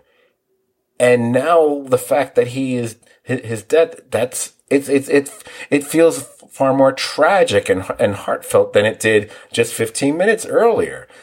We go to the next episode, and there's where they pick up where the reminder for old fogies like me, oh, you guys are like Columbo, because, you know, the one thing we haven't really had, because, I mean, I can't really make a case for the metal band. You can, but I wouldn't, because I think they showed Chloe Sevigny characters can be kind of see you next Tuesday from time to time throughout that episode. But Time of the Monkey, the one with Judith Light and Essapathia Merkelson, until we find the real details about what they did back in their radical youth, we love them. And when we hear, and we find out that the guy if it wasn't for him, she wouldn't have been in prison for those years and lost the function of her whatever, blah, blah, blah. It's like, we understand. Yeah, he should have died. Yeah, she was right to kill them. And then she also has and I think, if I'm not mistaken, unless I'm forgetting something, I think that's the first one where Charlie actually has physical altercations with the people that she's about to reveal as the killers, whatever. And that was the final episode of the first half that we saw. And I said, okay, they established what this character is, what she's doing, and here's the different types of quote unquote villains, whatever. You've done the establishing. We're going to take a breather now. Let's see where you go with the second half. Second half, we've talked about this. Exit stage death. The way they tricked us. I love them finally, because the idea with like your Columbos and shows of that nature, we know everything. This one, we didn't. They tricked us, and we love the fact that they did that. And characters that we might have thought we liked were like, oh no, they're pretty horrible. Oh, they're really hard. Those two that we liked in the other episode. Oh, we hate them now. We hate these two now. Love that, and I love the fact that, like, okay, guess what? We can play with your expectations in a totally new way. There are things that you're gonna think were one thing, not something else. So guess what? And then they take that to a further extreme with Future the Sport that we just talked about, the race car driver, and then the Orpheus syndrome, which is just, you know what I loved about that episode that we didn't mention? You mentioned, obviously we were talking about how great Nick Nolte was in it, and really what makes that episode so memorable is the relationship between Charlie and Nick Nolte. But it's also the lovely idea that we always have the goofy concept of her being a human lie detector. Mm-hmm. I love the idea that, because every time someone does something, she kind of winces, like it physically hurts her, like it really is some sort of weird superpower. and she develops a twitch. She has a twitch, and the fact that she gravitates to the Nick Nolte character so much because she never has to twitch around him, because as you said yourself, he's nothing but honest in everything he says. And also it's just nice to see Nick Nolte work again. It's like, wow, the years have not been kind. But it's a great, and I remember when we watched that episode, I said, "Oh my God, this is my favorite episode of the series." Until we got to Escape from Shit Mountain, and it's like, okay, no, this is my favorite episode of the series. Mm-hmm. I love, and plus, oh, by the way, I think Joseph Gordon-Levitt, if I'm not mistaken, he's been involved or has some part of every single Rian Johnson movie. Obviously not TV show because he hasn't appeared in Breaking Bad or anything, but I think he's been in every movie that he's done. Even as he's even like the voice of the house in the Glass Onion movie, if I'm not mistaken. Oh, he's doing the bell. That's Joseph Gordon's voice. Well, I don't think we mentioned this, and I think you and I both mentioned this before, and we would totally kick ourselves if we didn't mention it. Uh-oh. How much did we love that the hit song the drummer wrote was based on the music from Benson? Oh, my gosh. You want to talk about a love letter to the 70s, right? Like, of all the TV themes you could pick that were popular, Benson was a good theme, but it's not the one that would pop to the top of your mind. But I know when we watched it, you and I had talked about that, and we loved that the reason the band's ultimately denied a hit single is that it's copyright infringement, and the dude had watched Benson in the, while they're traveling down the road, and which they hinted at. I that was actually my favorite thing about that episode, because it was so beautiful and ridiculous all at the same time. Yes. The level of, I don't want to keep using words like meta, but maybe, the fun references they do just from things that people are watching on TV. The fact that maybe I'm assuming it's Rian Johnson or someone else, but I'm going to say it's him because he wrote the episode we watched earlier today. Loves Burn Notice. Yeah, because I believe we see Burn Notice used more than a couple times on this, because it wasn't just this episode. We'd seen Burn Notice used before that. And if you want to talk about a reference, my friend, and this might be, forget all the other ones. Because, yes, we know they reference movies. We saw the Hook movie, which is, whatever. I think Pulp Fiction's in another. I don't want to hear about any more TV references. Twice in this series. They did it tonight's episode, and they did it in another one. I don't remember which one. She's the one who makes it in the other one. And this one, it's the FBI agent who does it this time. Twice they make references. Beautiful. I want to hug the people involved in this production references to the movie The Conversation. The Gene Hackman movie The Conversation. Much like the movie I alluded to in the introduction but didn't say by title. By the way, Frank Galvin, I was referencing the movie The Verdict. If you haven't seen the movie The Conversation, please go out of your way to try to track that down and watch it. It is Gene Hackman's finest performance on film. I'm sorry, French Connection. I'm sorry, Unforgiven. You're both great, but The Conversation is his best performance on film. And I can make a case. I'll probably lose, but I can at least make a strong case for saying it's Coppola's best movie. Yes, that's right. I know The Godfather. I know. It probably those two are, Godfather 1 and 2 are probably better. But I can try to make a case that Conversation is a better movie because The Conversation is watched coast to coast in film schools just as much as the Godfather movies. It's a brilliant movie. And it makes me sad that there's so many people who aren't even aware of it. I was watching a TV version of a radio show that I watch while I work during the day and sometimes one of the fellows on it does like a top 5 list. It's usually sports related, but every once in a blue moon he'll do a random TV or movie thing. He did a top 5 Gene Hackman thing for Gene Hackman's birthday a couple weeks ago. The Conversation was not in the top 5. I tweeted angrily at him. It's like, no, this list is fraudulent. You know, you can explain away not having the Royal Tenenbaums in there. You cannot explain away not having The Conversation there. I am sorry. The Birdcage, really? Anyway, so maybe he hadn't seen it. So let's get to the finale.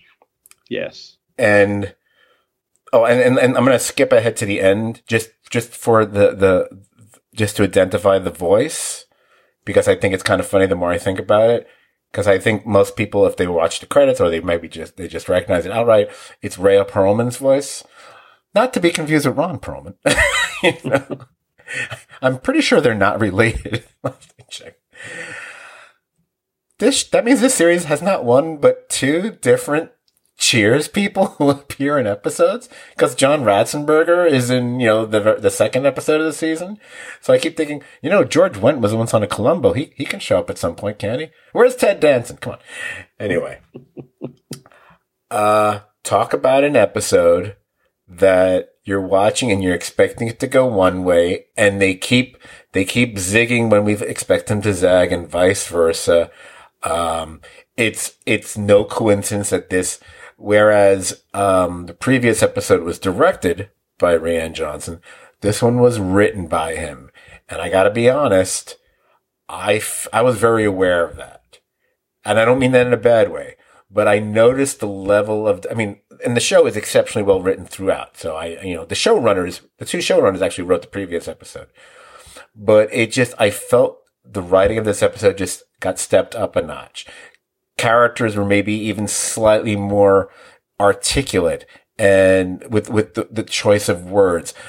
Maybe he could use the word ruinous one less time. But other than that, I think that was like the theme of the episode. When more than one character uses the word ruinous, I think, wait a minute, maybe you should have changed that word. But there was so much, and I'll give you my favorite thing about one of my favorite things about the episode is we're watching this and it's the culmination of her having been on the run, that fantastic opening that shows us how much time has passed. Thank you, Rian Johnson. That's such a Rian Johnson kind of gag, the way they pull that whole thing off, whatever. And there's so much fun of being on the run and all the things that happen there. And I won't tick them off because I want to give you stuff to say, obviously. But I'll tell you what I love, which made me go, if this show isn't a top tier show, Mr. Brian, I know you like to say things aren't. I don't know what is. It's the conversation between her and her sister. Yeah. In the laundry room. There is so many obvious, I've seen this before, ways that scene could have been written and how and specifically Clea Duvall's dialogue could have been written.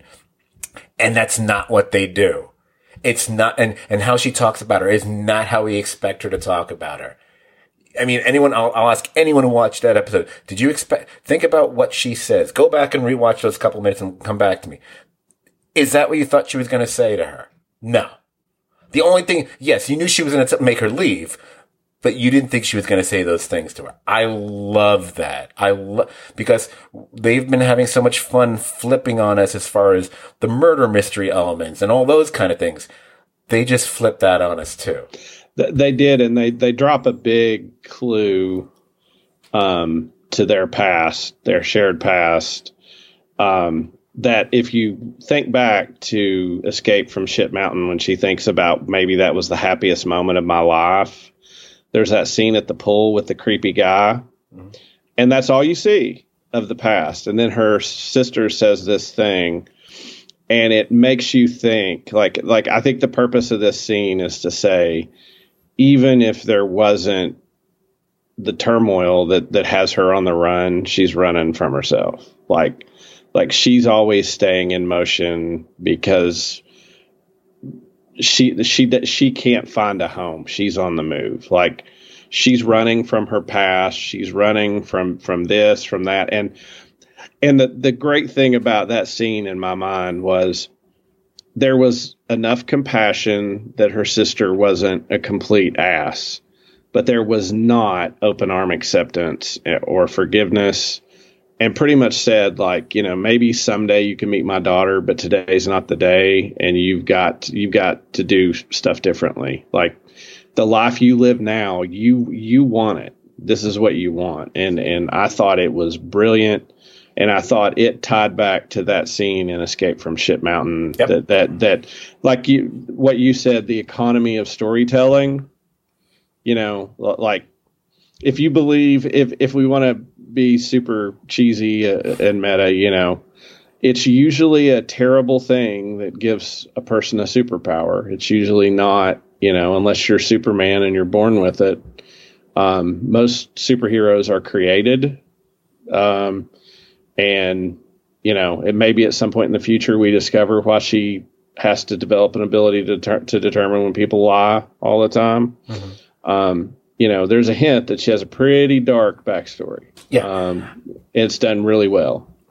And just to continue with that, just for another moment or two, and then just maybe hit a few silly things about the episode before I wrap things up here. What I love about that, what you just said, and what I loved about the scene, and why I'm not, while I'm not saying this show is at that level as far as, it's like top 2, 3 of all time, kind of, obviously that's crazy. But I love that it's taking an idea, like, say, I'll use Mad Men as an example, because I figure most of our listeners have actually watched Mad Men. And if they haven't, they should have. Think about Mad Men and think about how much or little we know about Don Draper throughout season 1, and how much we learn about him throughout season 1, and how more is trickled in on us throughout the next season and even the season after that.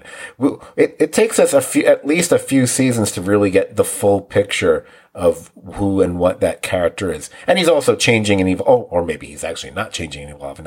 That was his issue, actually. But you know what I'm saying? I love the fact that they're trickling in these things, and, they could have just made something really simple here and just said, and we're like, and you were abused as a child, and you escaped, and you left her there, and whatever. But something that we've seen far too many times. I like that we got a sense. We got, these things were said, but we know there's so much more to this story. We know there's more to this story because of the way that Charlie is acting and reacting. She's not trying to defend herself at all. So we know that she knows she was wrong. And that's very interesting. And based on the rules of the show, her sister doesn't lie one single word.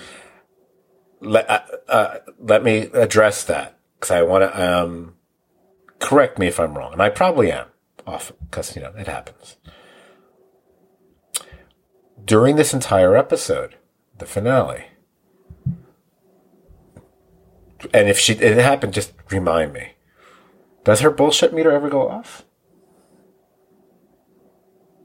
Because notice all the scenes with Benjamin Bratt, he never responds to her in a way where it's a lie, because he knows what she can do. Like that entire conversation on the yacht later, I noticed that. It's like, the way he's answering everything, that's why she's not tuned in. And in the car, same within the car. The Ron Perlman conversation, nothing he says is a lie.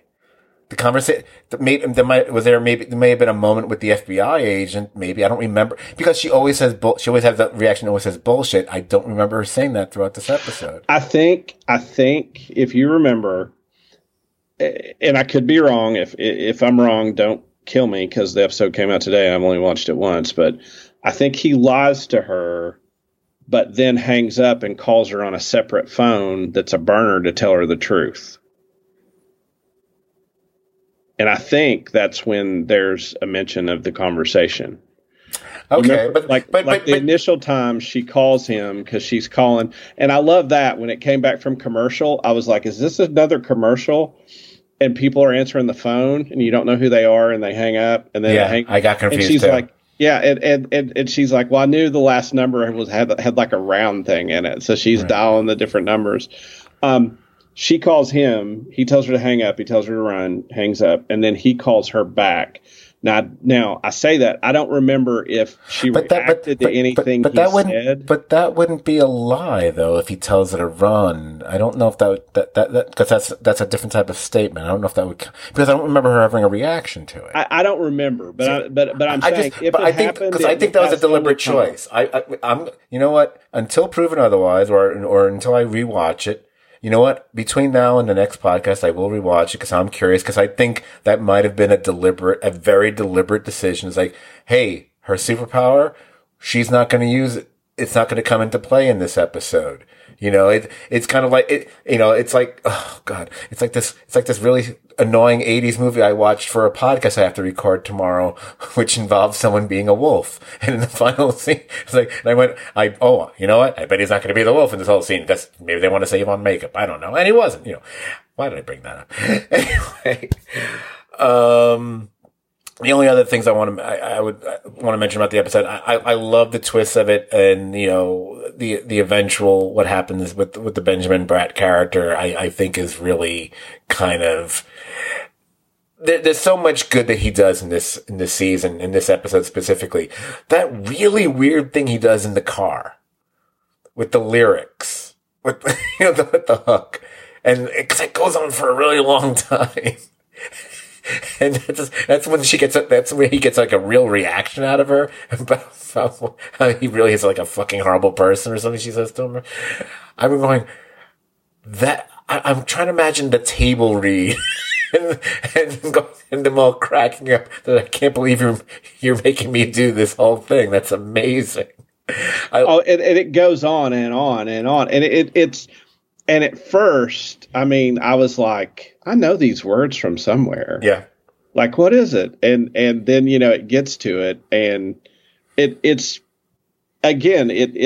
sort of the theater of the absurd that he quotes like almost all the lyrics to the hook, and then you have a reference to the conversation. I mean, it brings together like, not to say that, you know, Hook by Blues Traveler is, you know, the least of art, but some people may not love it. It's more pop art, but conversation is, you know, fine art.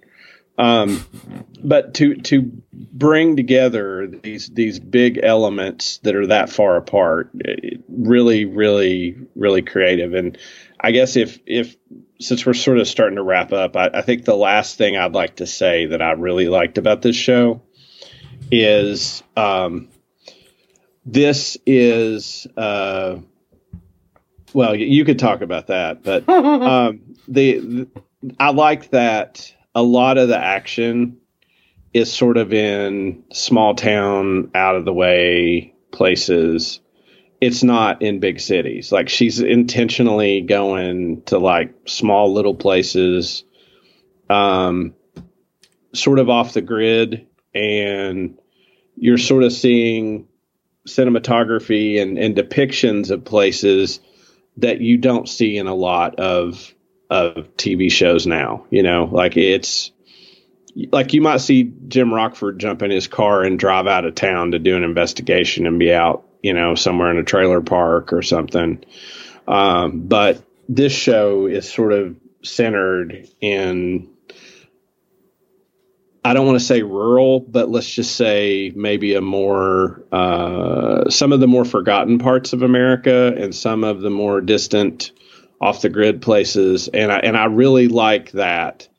You know, I like that Shit Mountain is sort of established as a community into itself, that the second episode, that sort of town is a place unto itself. And, so I really like that as a device for the way they tell the stories. And so, you know, I this is a show I was excited about, but it far exceeded my expectations. It definitely is top tier TV, Scott. Just so you know. But loved it. Hope the listeners loved it. If you have feedback, please send us feedback about what you thought, any ideas, theories you had. But I absolutely loved it, and I really enjoyed talking about it. Absolutely. The thing with the more out of the way locations, for me, that just goes back to one of the conceits of the show, that they're basically lifting the idea of the person on the run trying to stay off the grid kind of thing. Right. Even though nowadays staying off the grid is more referencing, the internet and whatever. But this goes back to the two shows I mentioned specifically.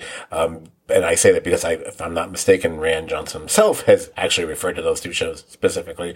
The Fugitive and what was a version of The Fugitive 10 years later, The Incredible Hulk, except for when you get to the final episode of The Fugitive, because I've actually seen it all. Thank you, A&E, back in the early 90s. It was always little small, rural, weird little towns and whatever. He wasn't going like, oh, and now I'm in Chicago, and now I'm in, New York. No, he was never in New York. Although part of me thinks, he could have probably gotten lost in New York. I love the reset at the end of the episode. Like, oh, okay, now we know what the through line is going to be for the next season, where as the Rail Perlman character, Beatrix Hasp says, it's not just the one guy in pursuit of her who actually had a special, affection for her. It's the 5 families. We're all modern, and we're gonna kill whatever. And I love that she doesn't go along with the deal, of course, because then you really wouldn't have a show. Okay, I made a joke to you. I pantomimed it to you because we watch each other on a video screen as we record the podcast here. The dick ring was making me laugh because I loved it's on her finger, it's off her finger. Oh my gosh, it got back on her finger again. Yeah. That's such a great gag. And the fact that that's what pokes him in the eye at the end. It's like, if you had told me, if we're watching the very first episode, I was like, hey, how she's going to catch him? She's going to stick a plastic dick in his eye. Yeah. You probably would, like, wait, what? No. Brilliant storytelling, lovely performances. My opinion about Natasha Lyonne has changed dramatically. I did like Russian Doll, although I think the second season is a bit much, and I don't think it's as good as the first season. And I start to get really weary of Natasha Lyonne. She reminds me of any number of people I could have been friends with back in the day, back when I would hang out in Manhattan more often, quite frankly. But she's really won me over in such a big way with this series and her performance in it. And by the way, the fact that she I noticed very, very subtly that she went from, either cigarettes or the occasional vape to something which is like, I don't know if it was like a little mini cigar, like almost like a cheroot for a while there towards the end, which made me go, oh, now you're really getting into the Columbo of it because he had a cigar, not cigarette. Someone said, oh, he's always smoking cigarettes. Like, no. Columbo smoked a cigar. He didn't smoke cigarettes. Anyway, let's end it there because we went a little longer than I expected, but I realized we loved Poker Face so much it was an entire season. It deserved it. I think, looking back, we might actually have this podcast. It might be nice. It might be like the first hour is Perry Mason, second hour is Poker Face. I'm good with that. And hopefully you guys were good with that. And if you enjoyed this podcast, guess what? You'll also enjoy hanging out on our Facebook page, which is the Serious TV Drama Podcast page, where you can like the page and join the conversation about shows like Poker Face and Perry Mason. And that's where you can give us feedback or leave comments throughout the week about shows like Perry Mason. And if you say something which is really kind of interesting, maybe one of us will bring it up. Do I think that'll happen? Probably won't. But, we're putting it out there. We wouldn't mind. It would be kind of cool, kind of different. Anyway, you can find this podcast on any number of podcast platforms.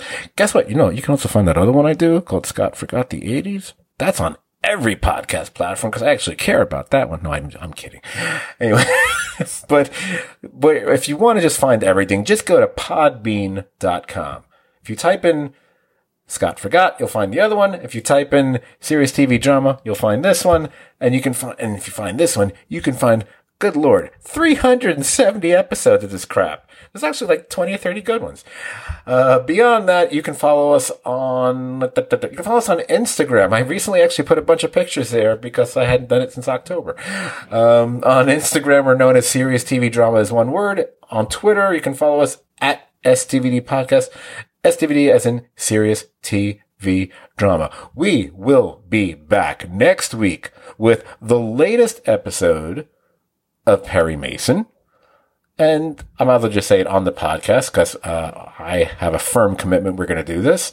Later this month, this podcast will again expand to cover another series, but it's going to be a series that's going to be moving forward also in its final season. And that series is, I'm so excited, we're going to be talking about Succession. That's right. Every podcast, every week, you're going to get Perry Mason and we're going to get Succession. I don't know which one we're going to talk about first. Maybe we'll switch it from week to week. Who knows? Actually, I think I know which one we're going to talk about first, but we'll see. Anyway, so that's something to look forward to. For those of you who watch both shows, oh, it's such a treat. And for those of you who only watch one or the other, you know what? You should watch both. Otherwise, just figure out which one to listen to and then ignore the rest. I don't know. So, maybe we'll flip a coin or a poker chip like what Detective Holcomb does to figure out which one we'll do. Okay, with all that said, Brian, it was great being able to hang out on a podcast with you once again and see your smiling, not so cherubic face over there. So I was going to say, I was going to try to, because I've come up with such a nice way to end the Scott Forgot the 80s podcast. By the way, if you can look for it. Just remember Scott spelled it 1 T. Anyway, just put Scott Forgot. You'll find it everywhere. But I was going to come up with a tagline to end the Perry Mason podcast. I was going to go, the defense rests, or court is adjourned, or then I realized, hey, trying too hard, bro. Well, just remember, if Charlie shows up in your town, you're in trouble. Oh, I'm in such trouble. And if Scott keeps talking about Scott Forgot the 80s and me being the long lost stepson, I might be the Little Ray Howery character. There might be a Charlie in our future. So, okay, with that odd, I got to figure. Wait, it took almost 2 hours for me to figure out something I'm going to edit out of the podcast. No, I'm kidding. Anyway, it was great having you here. Great being able to talk about Perry Mason again, and great to finally get to talk about Poker Face as well. I think this was as entertaining as fuck all, and I hope everyone enjoys it. Till next time, we'll see you later. See ya.